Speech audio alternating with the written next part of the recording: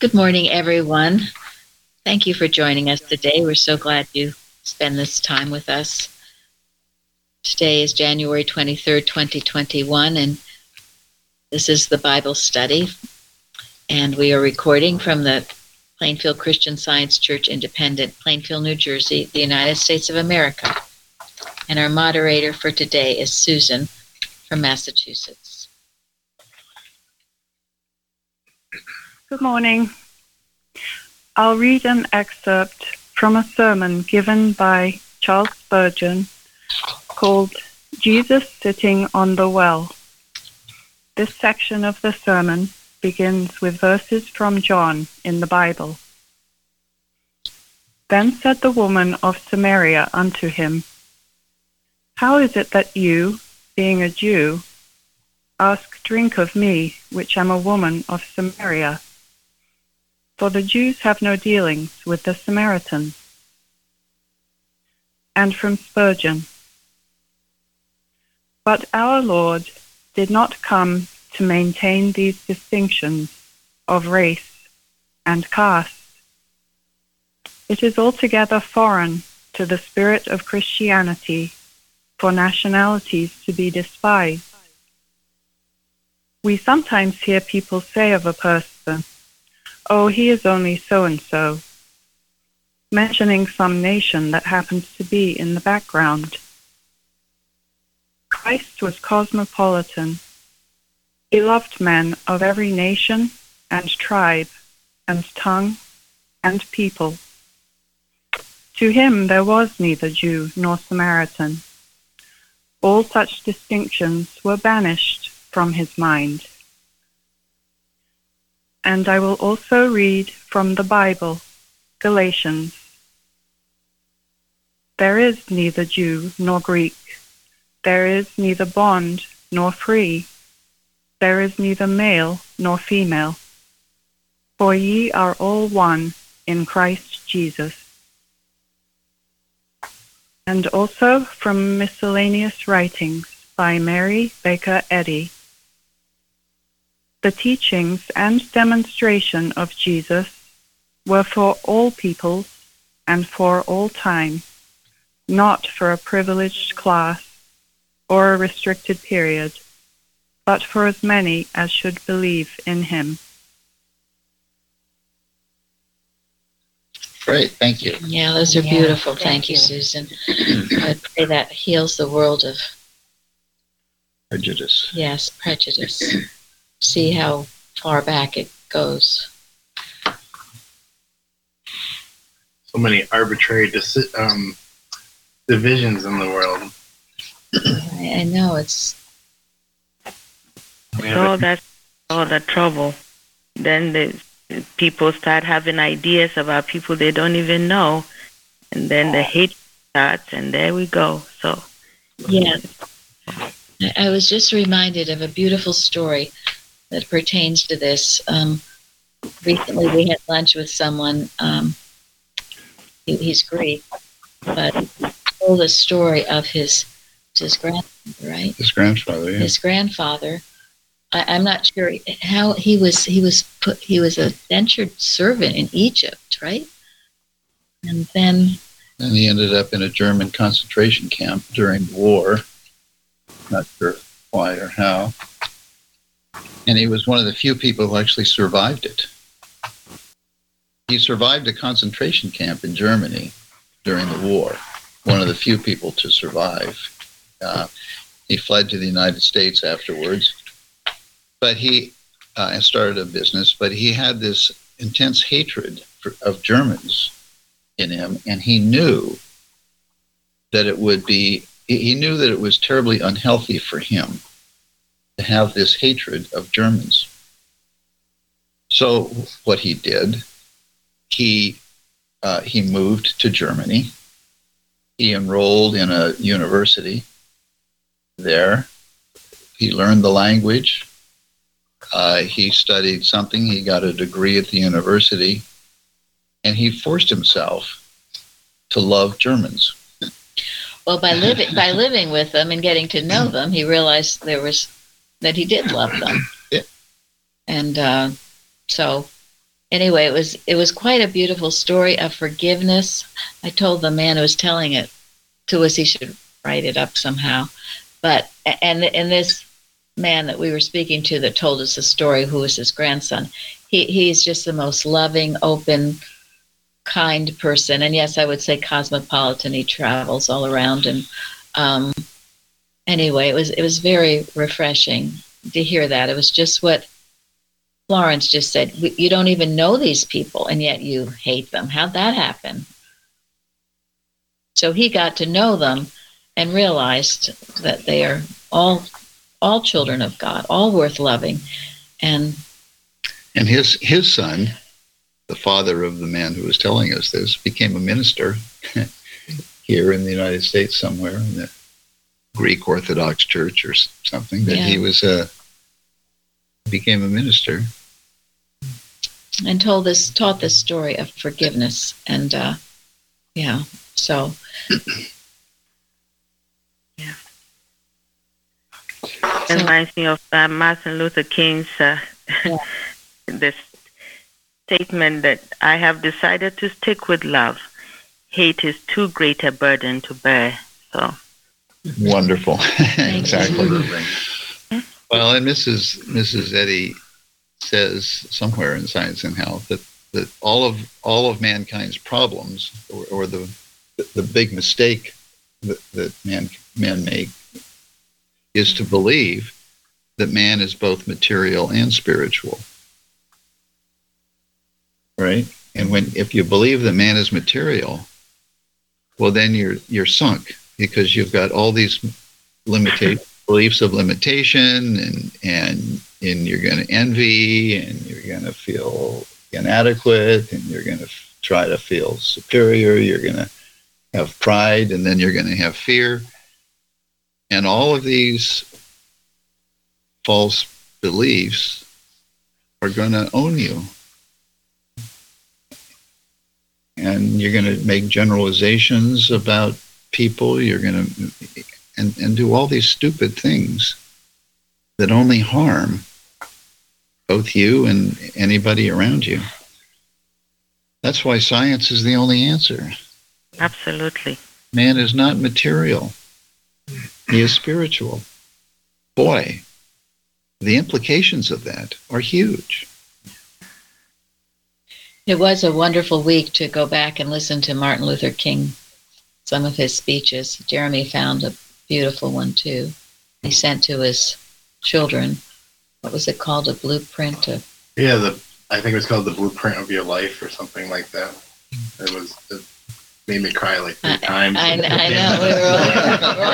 We're all crying through that. Yeah. But anyway, thank you for sharing that, Florence. The things that he said, we put another quote on the carousel.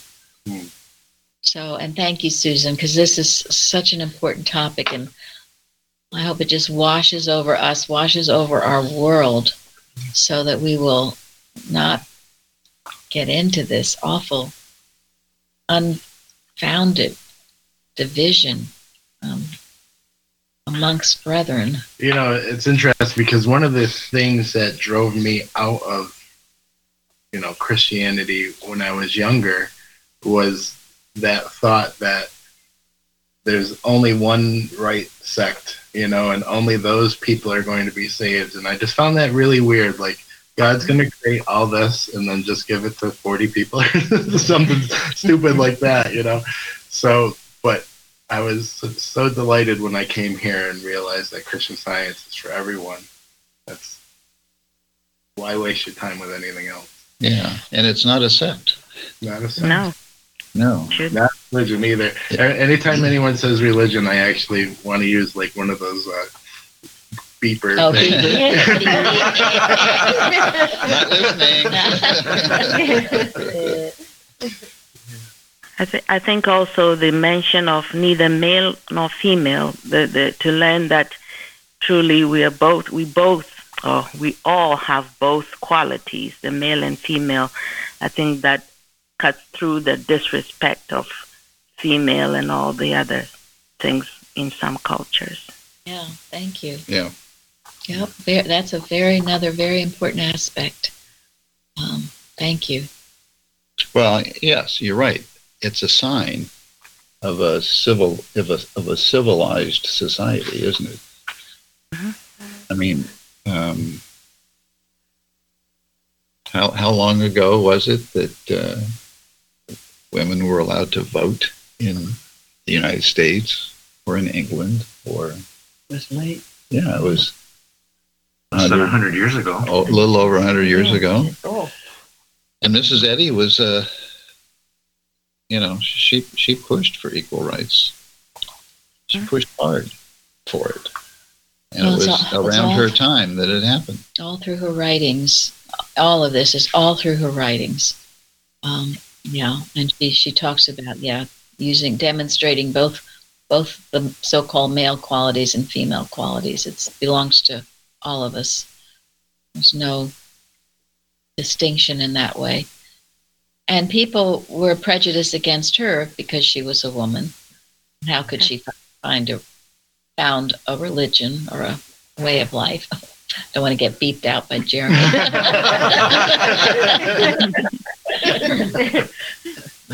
Of life. Something to the effect that the female was actually the superior. Yeah. But I think she's not talking to people, the gender of people, but the quality of thought, which we all have. We all have those qualities of thought that are identified as female and male. But those that are female are actually the superior. Love. Love. Exactly. Yeah. Yeah, and she did say they were more spiritually minded and could grasp things better. I forget where that is, but one time during a class, Mrs. Evans brought that out, quoted it or something. We had some guy pack up and leave. He was so mad, which maybe was a proof of the point. I don't know. There's another thing that comes to mind reading these wonderful selections that you gave us, Susan. Thank you. And this is the idea of taking sides, because so often in society, the question comes, well, whose side are you on? And you mean I gotta pick one? Really? Well, there's only one side to take, and that's the side of Almighty God. And so we all need to look within our heart, say, what's God saying here? That's the only side. Instead of having to pick sides, formulate judgments, and get in a very disturbed state of thought, actually. Yeah, not who's right, but what's right. Yes. Thank you. Yeah, this is, because choosing sides is not a personal thing. It's a spiritual thing. It's either right or it's wrong with God. And we as people have approximations of what's right in some cases. And humanly, who's to say, right? Exactly. Spiritually, God says. And that's why our spiritual sense is so essential. We really can't make good decisions without spiritual sense.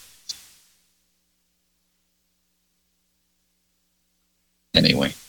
Well, those were wonderful selections, Susan. Very, very healing. What a wonderful one from Charles Spurgeon and Mrs. Eddy and the Bible. Thank you. Well, I had a lot of help on the readings, so thanks to everyone for their input. Oh, good. And I always feel like nature is a wonderful example because everything looks so different, like the flowers are all individual expressions, but they don't fight with each other and say, well, you're this color, so I don't like you. That's what makes nature so beautiful, is the diversity of it. Thank you. Yes. Yes, and of course the little children too. They just love each other. They don't see color or anything. How could? And none of us should either. It's one reason I do love this area, living in New Jersey or Plainfield area. It's very diverse, and I just feel it's wholesome. So welcoming too. I've been a lot of places all over the United States, and this is one of the most integrated. The way everyone gets along is so beautiful. It's so deep in the heart and pure, and you feel so comfortable. It's just beautiful. It is, absolutely. Because only infinite love is among us all, in truth. That's it. Mm-hmm. Yes. Mm-hmm. And it's that kind of atmosphere that allowed this church. It's true. To blossom. It's true. It didn't blossom when it was this rich community. It was after the riots, after things came a very humble area, and that is absolutely right. That's when it came forth, as it always will. As Jesus was born in the manger, it takes a humble atmosphere for the truth to bloom, not a self-righteous place. It was more like Samaria than Judah. Yeah. I was reading some of these, and the thought came, who doesn't want to know that God loves him? And that's why Jesus was there, to let people know that God loves everybody. Well, the Pharisees didn't want to know that. True. Not to give away the answer to the first question.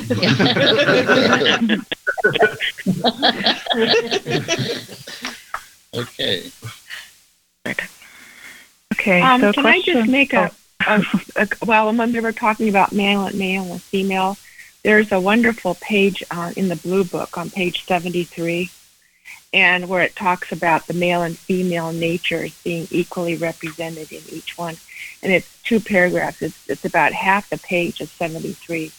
And it's wonderful if anybody wants to look it up. I was looking for it, which is why I didn't say it at the time, but I found it. So it's really a beautiful thing Mrs. Eddy says about the female and male natures in each one of us.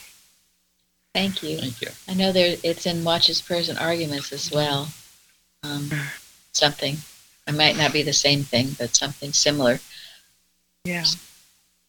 So, and also the importance of this story. Carrie had sent me several articles, but one, and we have been there, and I didn't remember this, but in the Mother Church, stained glass window, one is of Jesus at the well with the Samaritan woman. Was considered that significant that it was in the church.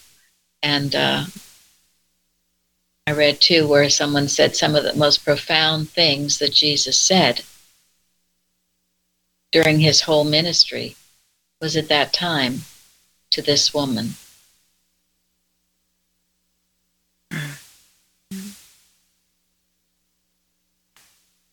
Okay, Susan? Okay, question 1. Why did Jesus leave Judea to go to Galilee?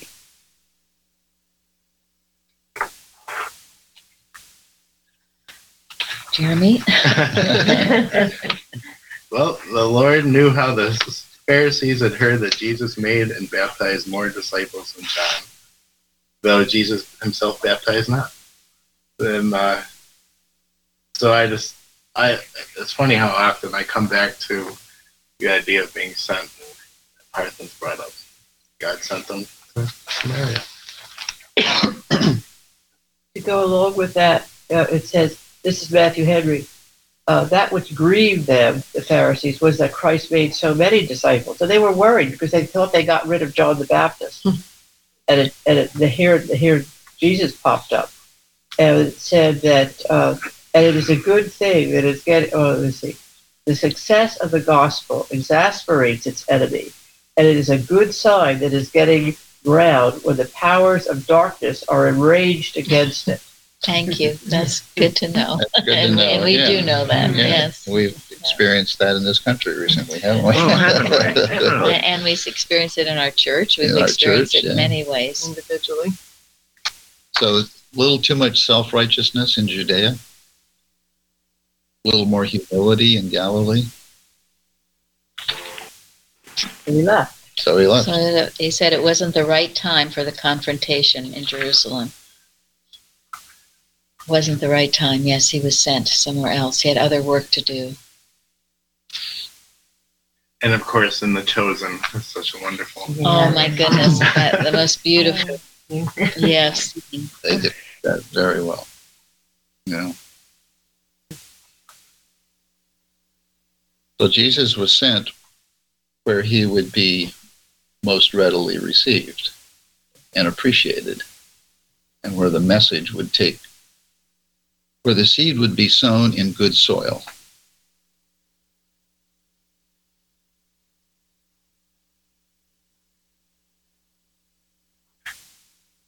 Okay. Anybody else?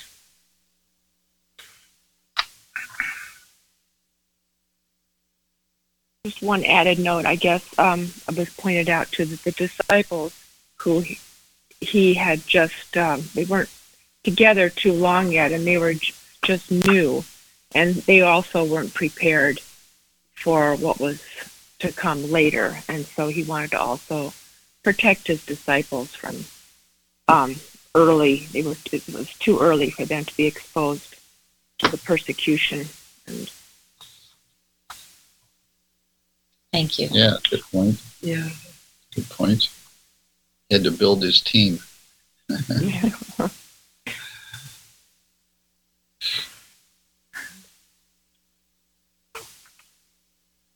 Should we do question 2? Sure, thank you. Okay. Why is it significant that Jesus went through Samaria and interacted with a Samaritan woman instead of taking another route? May I say something before you get into that? I have the map, and if you look it up, it said in the commentary that I read that a lot of the Jews crossed over the Jordan and went to the east side and went up to Galilee when they wanted to go to Galilee. He chose not to do that, and that's what we're going to get into. He went up through Samaria, which is between Judea and Galilee.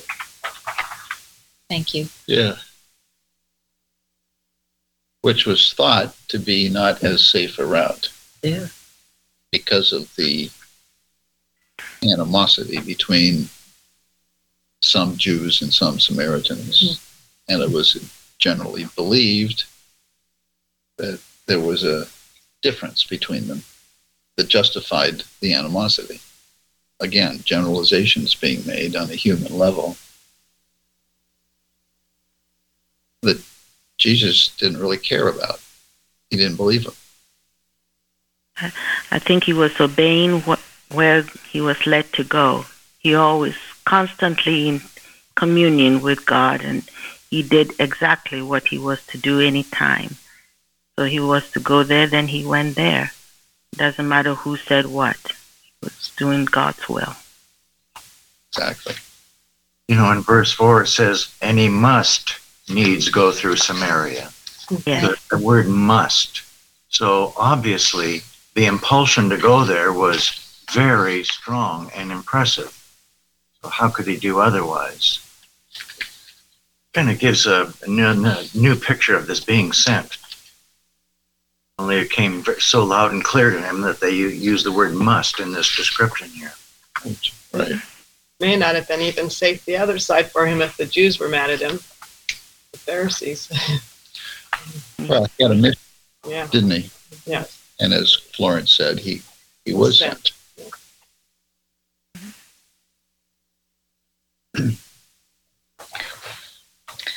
You know, I was reading how he had a heart for Samaria.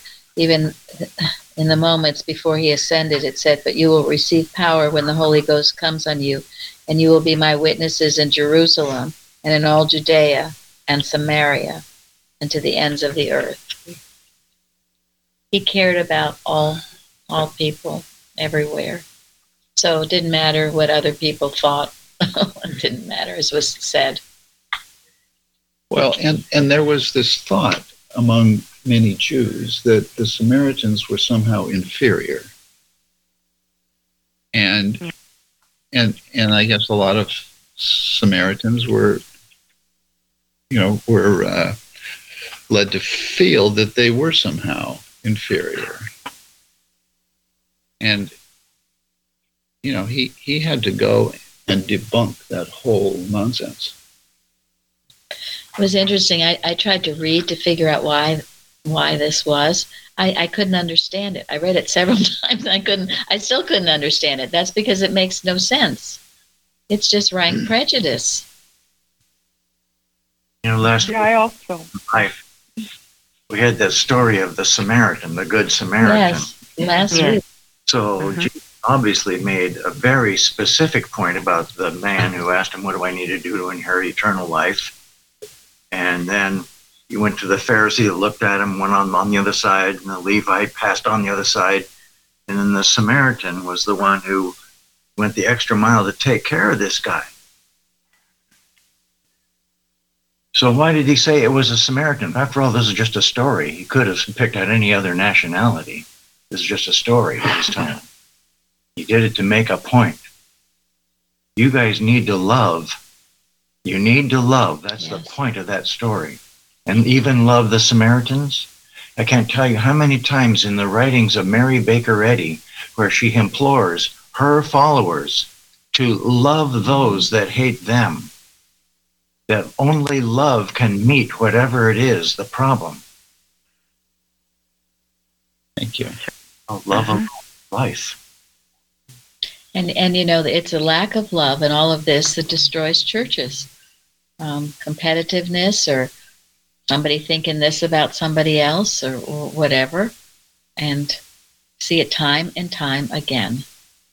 So, and it was heartbreaking to her. She was alive when this division came up with Augusta Stetson, the First Church of Christ Scientists, and the Second Church, the Laura Lathrop Church. That's not science. How does that happen? Pride of power, rank, lack of love.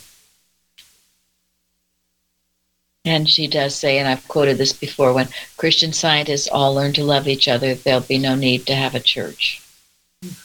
That's right. Yes. The church is the divine idea of love. So, there. Thank I you. remember during the law case, Reg Kerry always telling us to love the hell out of them. Yep. Referring to Boston's lawyers. And just simply love more. Love is the liberator. Love is the answer, and love brings peace. And that's why that man who went to Germany learned that lesson, because when he was in Germany, he loved all the people there, and he was healed of his resentments and prejudices, even when you think they're founded, because that's again another form of hate and division. I mean, many people do think they're founded. I guess they think they're founded. Somebody did this to me, therefore I'm going to hate them, and I don't know. It goes on and on. Yeah, they're founded as long as you're in the wrong mind. So. Thank you. Yes, as long as you're believing in material history, the Adam dream. And it started with Cain and Abel, didn't it, brothers? Mm-hmm. So whenever you start feeling that way, then you know you're in the wrong mind. You can read Ways That Are Vain, Florence. Our favorite. It's all there, though, isn't it? I mean, Ways That Are Vain, yes. It's all there. It is all there. The whispering voice. Truth is revealed. It only needs to be practiced. But, that's their talent, isn't it? It's to practice the truth that we know. To see all our neighbors as spiritual beings, not as mortal, limited, stupid, or otherwise ignorant, or, none of that. None of that is relevant to God's creation. And Jesus knew that. Bicknell Young, in his 1937 college article, wrote on love, and he said, you may not like everyone, and there might be something wrong with you if you do, but he said you must love everyone. And that is so important, because that is definitely, as I have been learning through this church, is so important to everything, to our healing, to our attitude, to how we do everything in life. It's just so inspiring. I just love it. Thank you. That is a good point. I think he was addressing really what people do more than the person. you may not like the wrong behavior. We should never like, of course not. But you got to see past that to the ideal man, the real man. Yes. We separate the error from that person. And know that it is animal magnetism, and it's so good to know that's all this that's going on in our country and elsewhere. It's an illusion. It's an animal magnetism. It's directed to get people upset and angry with each other and divided. It's not going on. And if you can really see that, understand that deep truth, and separate the error from the people or person or yourself, you'll be free of it. And in doing that, you will do more for yourself than you will for the person or persons you're dealing with. Mm-hmm. And then it also honors God, doesn't it? I mean, God couldn't create anything less than perfect. So to believe a behavior about someone, it also dishonors God, I think. It does. Mm-hmm. Also, that's someone who made them. Like the people that think that other people are bad because they look different, they're made by God as well. So who are we to judge God's creation? Yeah. Exactly. That's what, yeah. Who are we to judge? That's right. The old saying, you can't judge by surface appearances. It really is applied, because if we can get past just what our eyes see only and look within, we're really all the same. And it's that spiritual discernment that sees the image and likeness in God in each and every one. Well, Jesus said, judge not that ye be not judged. That's the Sermon on the Mount gives it to us. Mm-hmm. One of my favorite parts in watching The Chosen was that they gave you a good idea of what this life was for this woman. And she was a deep outcast just in her own group. And that's who he chose. Yeah, that's another thing in their own group that you can get who's better. Someone once said, I forget where I read this, but they said, well, if God had made the world and we were all the same color, then we find something else to pick on. It's the color of your eyes or this or that. Women do it among each other. There's always some little thing. They're all the way you walk or something. The way you talk. Taller, shorter, I mean, really. Pecking order. The pecking order. The pecking order. Well, man expresses infinity. So how is man going to express infinity unless he expresses in infinite colors, flavors, looks, likes? How are you? That's how it's expressed through man, is in the infinity of all. So yes, we are all individual, every one of us. And just like Karen was saying about nature. It doesn't lie. Everything is beautiful. God made everything beautiful in His time. It's all beautiful, all different, all beautiful. And really, what are we looking at? We are looking at God. Yeah, right. That's right. Infinite manifestation. For God is all in all. From that article, There Is No Death, I believe that's where it's from. If they knew you as you really were, they would love you. Oh, I love that. Yeah, that's so beautiful. That in the Eustace secretary. Mm-hmm. Another thing that's been very eye-opening for me is from Mrs. Eddy's article, Love Your Enemies. It says, if you look on an enemy, you're only looking at the object of your own creation. Yeah. So the correction is not out there, but within. Yeah. Yeah.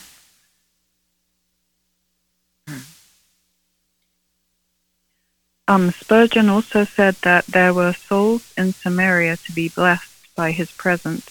So if he had avoided that area, they wouldn't have been. They wouldn't have known the Christ. Perhaps. Oh yeah, they were expecting him, right? Because the woman at the well said, "You must be the Messiah or something." She mentioned, so there was the expectation that he would come. Yeah.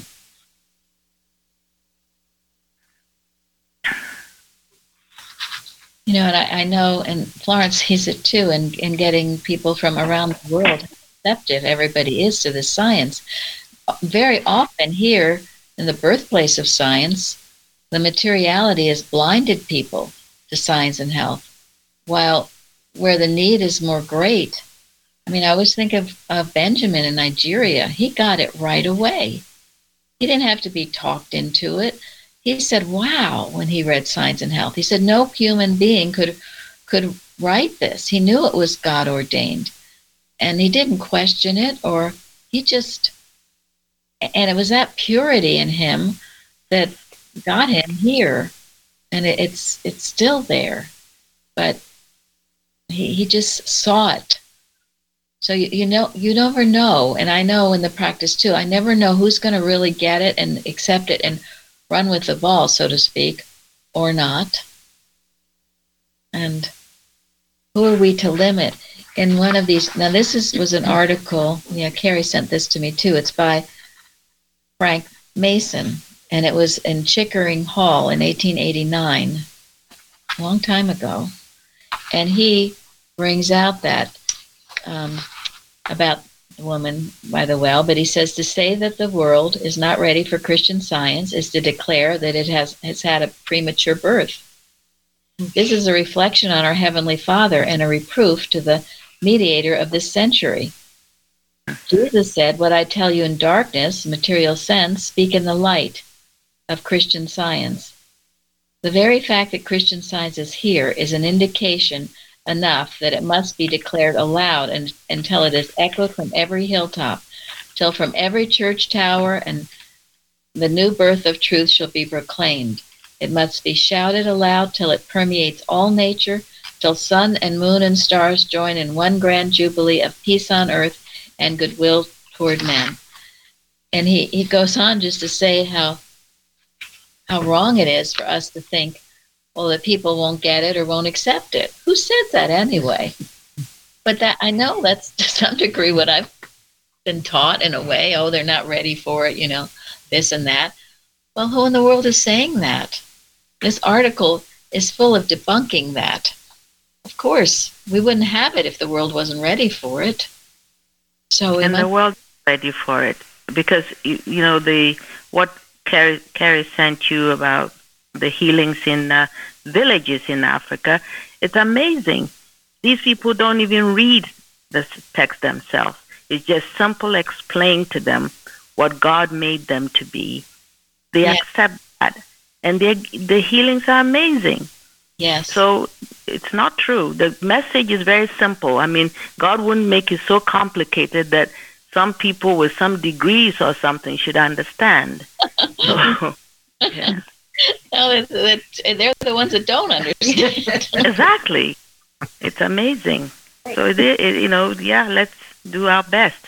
It will be received, and those who are ready will get the benefit of it. Thank you. Exactly. Many people who need it. So, no limitation on it. And we mustn't limit it in our own thought or prayers. And that's why, too, our outreach in all these different languages, and we will continue with that. Now is the time. And as Florence has said, even if they just get one truth, God is all, God is love, some simple thing, that can do wonders. And it is doing wonders. Yes.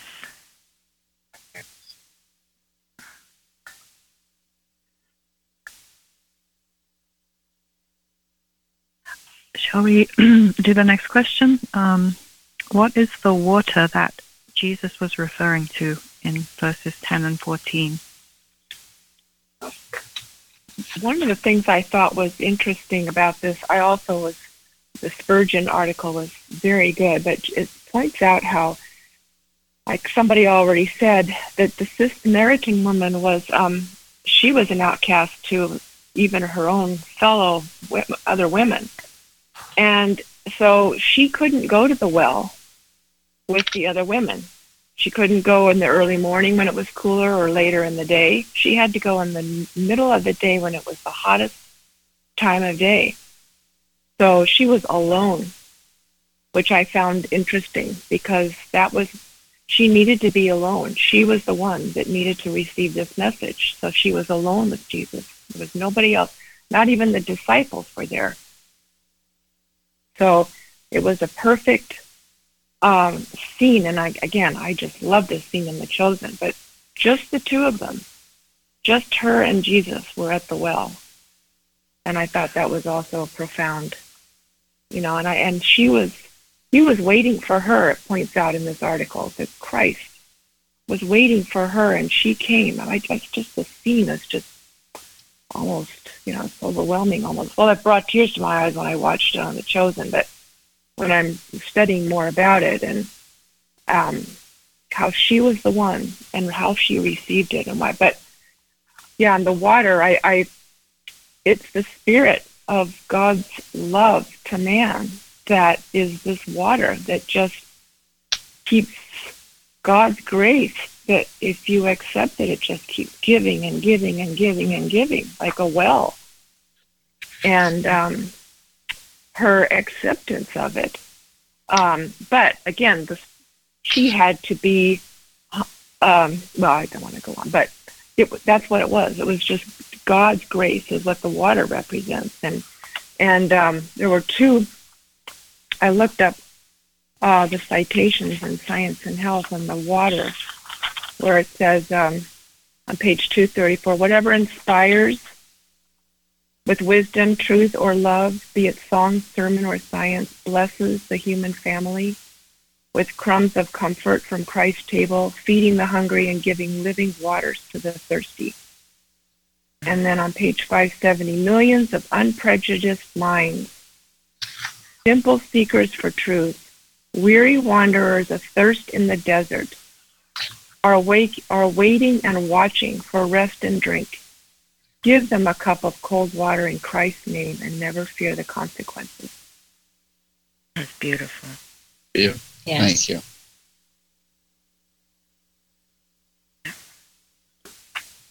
Well, I found something in Mary Baker Eddy, Her Spiritual Precepts by Gilbert Carpenter. He said, the direct result of prayer is, give us this day our daily bread. Or in other words, enable us each day to make the demonstration requisite for the needs of this day. It is a claim of laziness that prompts mortals to use warmed-over demonstrations in order to avoid the work of making a fresh one, the one for the day. The demonstration that results in man's human needs being met is a simple one in science. When the human obstacle or argument of pessimism, fear, and false desire is removed. Just as it is simple to drink from a bottle when the cork is pulled out. Every time one desires to drink the living waters of truth, he may do so by removing the cork of belief, the obstacle that animal magnetism would place between man and all good. We do not want warmed-over demonstrations in science, any more than we want today the ginger ale that was poured out of the bottle last night. It has lost all its effervescence. The right way is to open a fresh bottle each time one wants a drink, and to pour out a sparkling glass full. Mrs. Eddy's rule was not to yield to human laziness and attempt to do a constructive thing with a demonstration of the past, even though the manifestation of that demonstration might still appear to be good. Mrs. Eddy looked upon demonstration as a valuable thing, which one can make any time, anywhere, any moment that it is needed. Why cling to the fruit of a past demonstration when one can make one today that will supply the bread of today? Thank you. Beautiful. Very good. Only should be Coke, not ginger ale.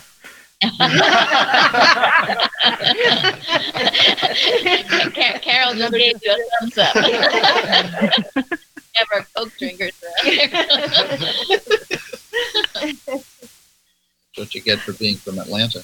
Sorry, Gary. right. Well, this is. You don't say Pepsi in Atlanta. Somewhere here. Well. Well, this was from a commentary by McLaren, who said, all in all, this woman is a fascinating character. She is of mature age and has had a not altogether reputable past. She is frivolous, ready to talk with strangers, with a tongue quick to turn grave things into jests, and yet she possesses hidden beneath masses of unclean vanities a conscience and a yearning for something better than she has.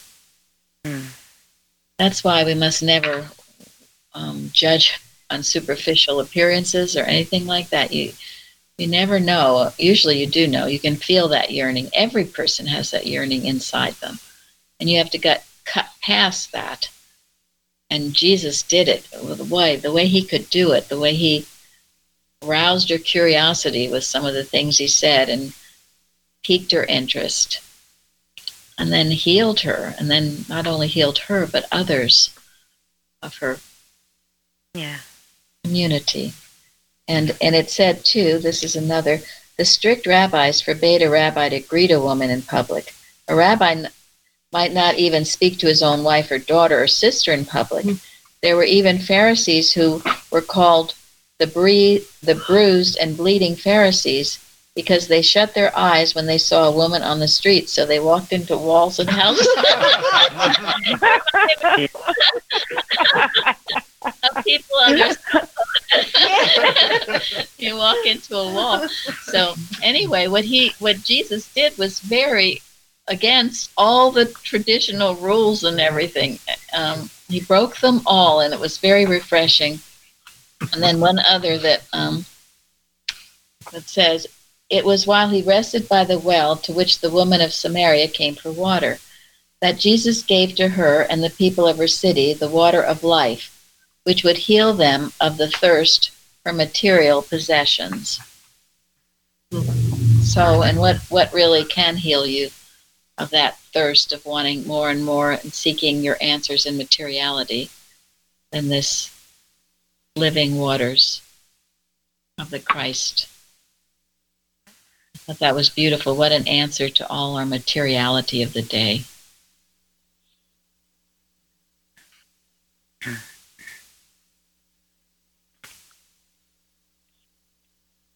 I can only imagine what kind of treatment, the Christ, because for her, she must have felt like the most victim of victims, if you think about all the things that were against her, and he rose her above that, and she went back, and she was the one telling everyone to come, and they listened to her.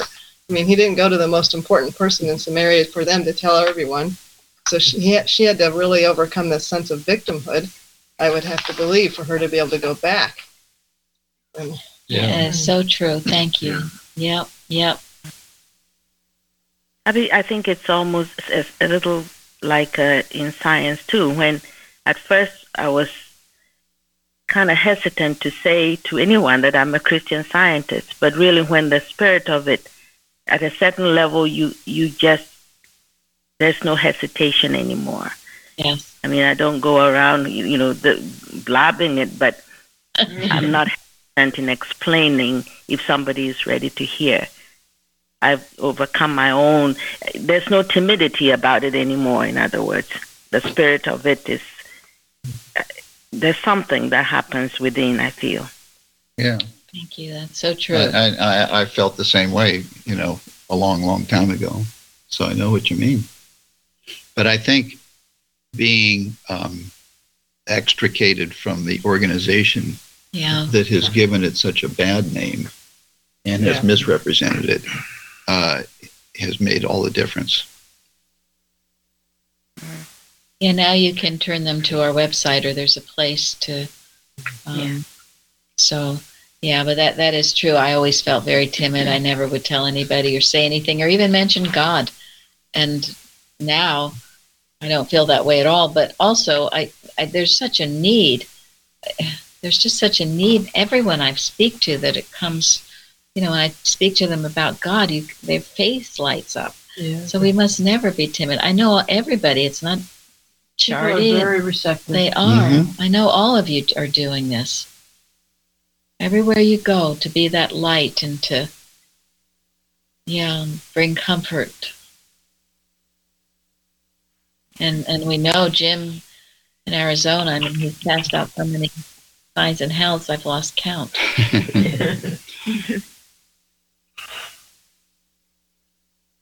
Well, she was also shamed in society, so she really didn't care what anyone thought of her. So he might have recognized how humble she was in that way, that she would be the one to give others the message because she didn't care what they thought. Yeah, that's very true. Well, she had nothing to lose. Yeah, That was it. Yeah. Well, she was, she was what Jesus was referring to in the Beatitudes, where he said, "Blessed are those who hunger and thirst after righteousness." Which I think ties into this fourth question. Well, I'll wait till we get there. Yeah, we should. Go ahead. Yeah, we should. Why did Jesus bring up the woman's marital history?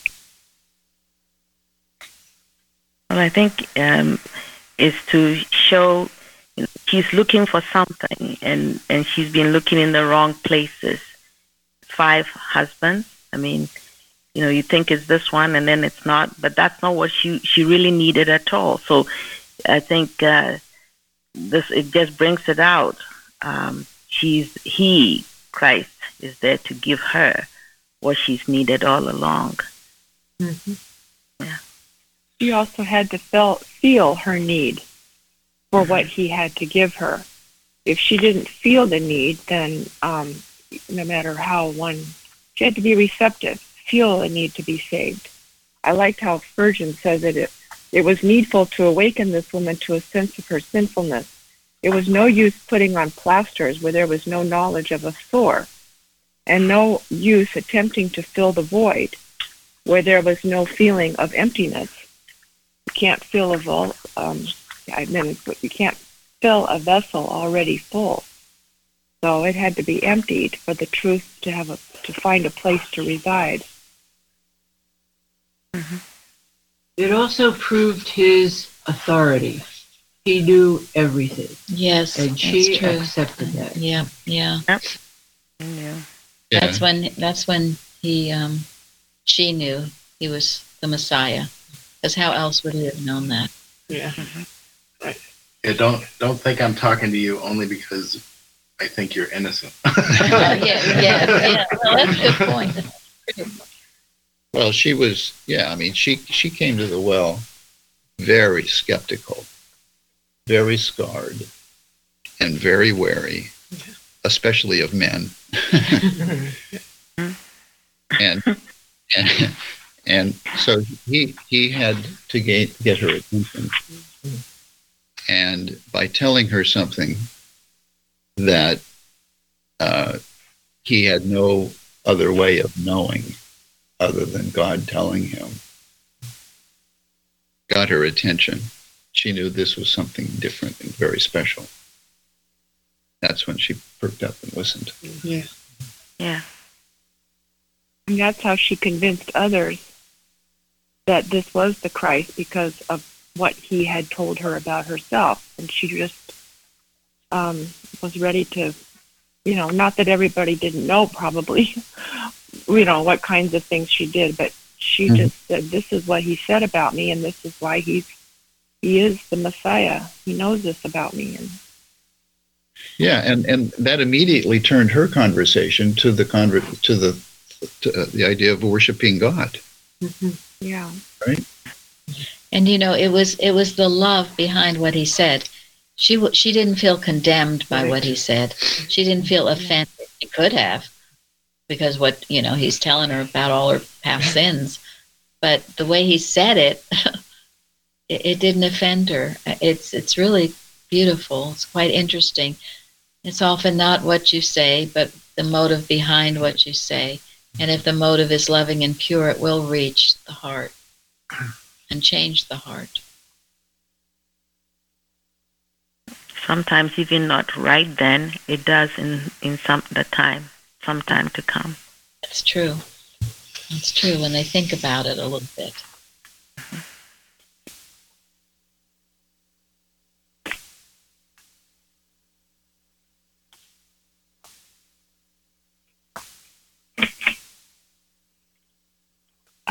So we can do the last question. What announcement did Jesus make And how were others blessed from this interaction?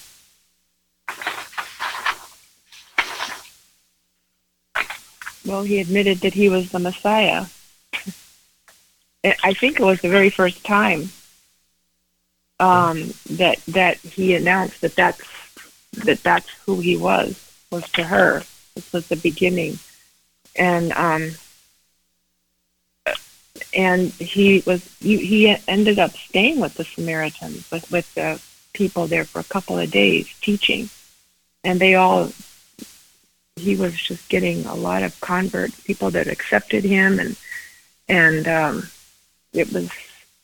they acknowledged that he was the savior of the world, they said.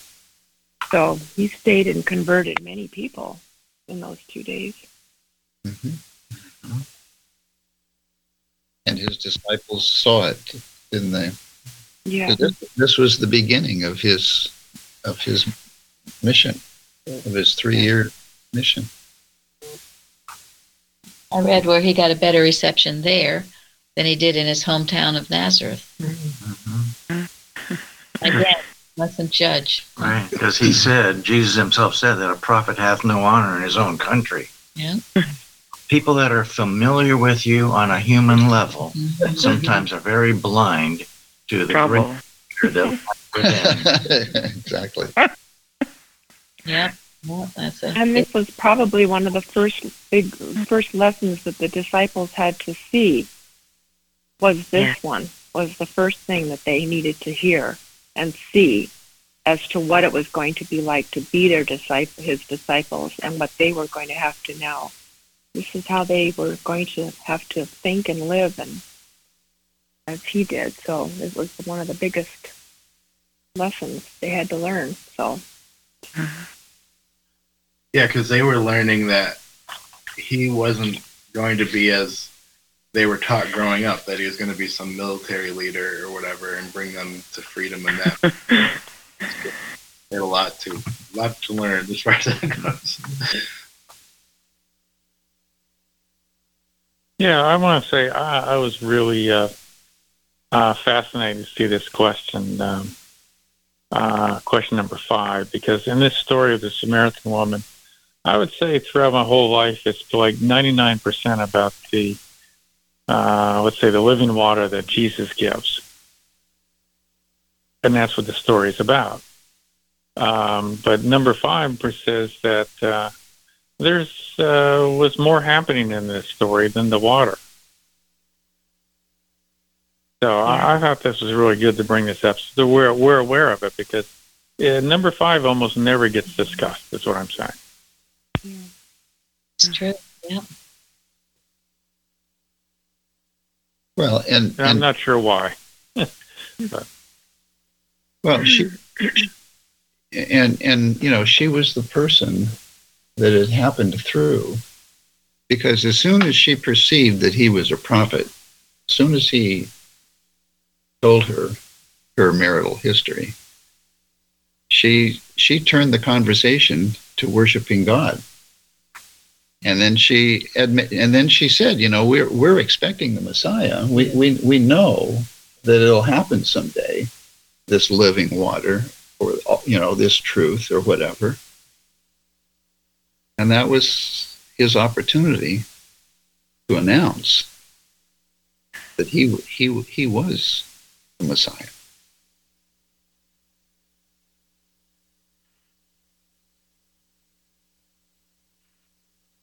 Yeah, he did speak to her about many important things. He didn't really go around telling everybody he was the Messiah, but he felt he could tell it to her. Yeah, because she was ready. Yeah, I mean, it's a wonderful story. Yes. It's very humbling. Against God, all odds, he will proclaim that Christ is here, the Messiah is here. It's wonderful. And I feel also what Jesus talked about, there's no location to worship. I think that was important. His message was to teach that you worship in spirit and in truth, which means that it's all one, one-on-one, listening to God, that deep communion with God, that's the worship of Christ, and that's anywhere. You don't have to go to Jerusalem to worship, he said.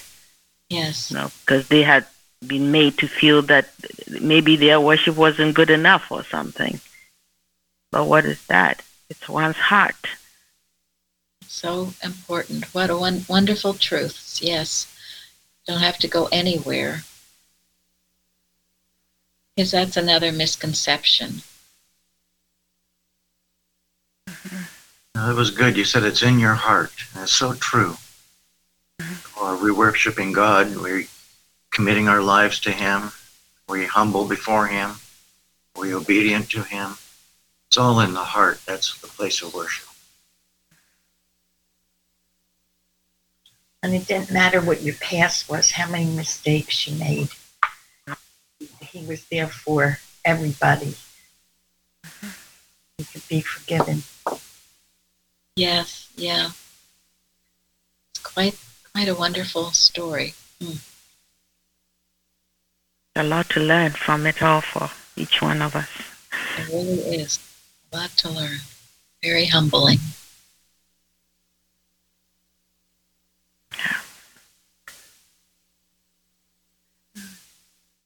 Well, darn, you got an hour. That was perfect. In an hour, Susan. Yeah.